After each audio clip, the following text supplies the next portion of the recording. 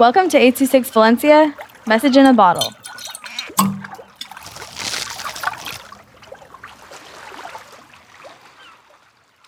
Tropical Island, Cuba, by Emanuel, with 826 Valencia. As I got on the ship, I knew that something was wrong. The chilly air on my fins and the thick mist hugging the port. It took us, my new crew and I, more than 5 days to get there. When we arrived, the island seemed alive. The vibrant and loud music shook our boat. When I stepped off the boat and into the island, the people welcomed us and said, "Welcome to Havana, Cuba." We saw groups of people dancing on the street, cars with the radios on blast, and food. We hadn't eaten in days, and we were starving. When we saw all the street food carts with their explosive foods, we knew we were going to be satisfied. Every cart had something in common.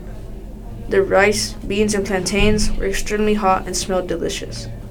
The amount of blazing hot food we had in our mouths was incredible. The food was bumpy and moist. When we finished eating, we were invited to dance with the people in the street. We had to find a place to stay, and the cool air was starting to come. When we found the perfect place to stay, close to the port, we knew that we could keep an eye on our ship while we rest. I woke up to a rustling in the living room. "Be quiet. We're trying not to wake him up. But here you are, making so much noise even the neighbors can hear you." I got up, but when I heard the door close, I knew it was too late. I looked out the window and I saw my crew set sail somewhere else. They had left me stranded on Cuba, and I didn't have a way out. I knew that the people of the island would help me get out. I asked them and they agreed to help me. From my experience of making ships, I knew that the hardest and best material to use for a boat is palm trees. Luckily, there were plenty of palm trees nearby, and we got to work. They had some power tools and we finished making the boat in 2 to 3 days. As I was starting to put my belongings on the boat, the people gave me a plate of food, rice, beans, and plantains.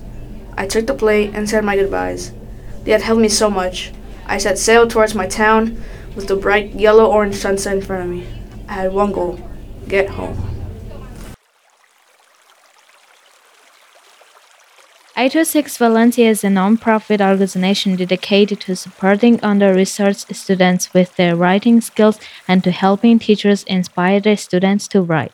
Our services are structured around the understanding that great leaps in learning can happen with one-on-one attention and that strong writing skills are fundamental to future success. If you want to hear more podcasts or learn more about the organization, visit us at 826valencia.org.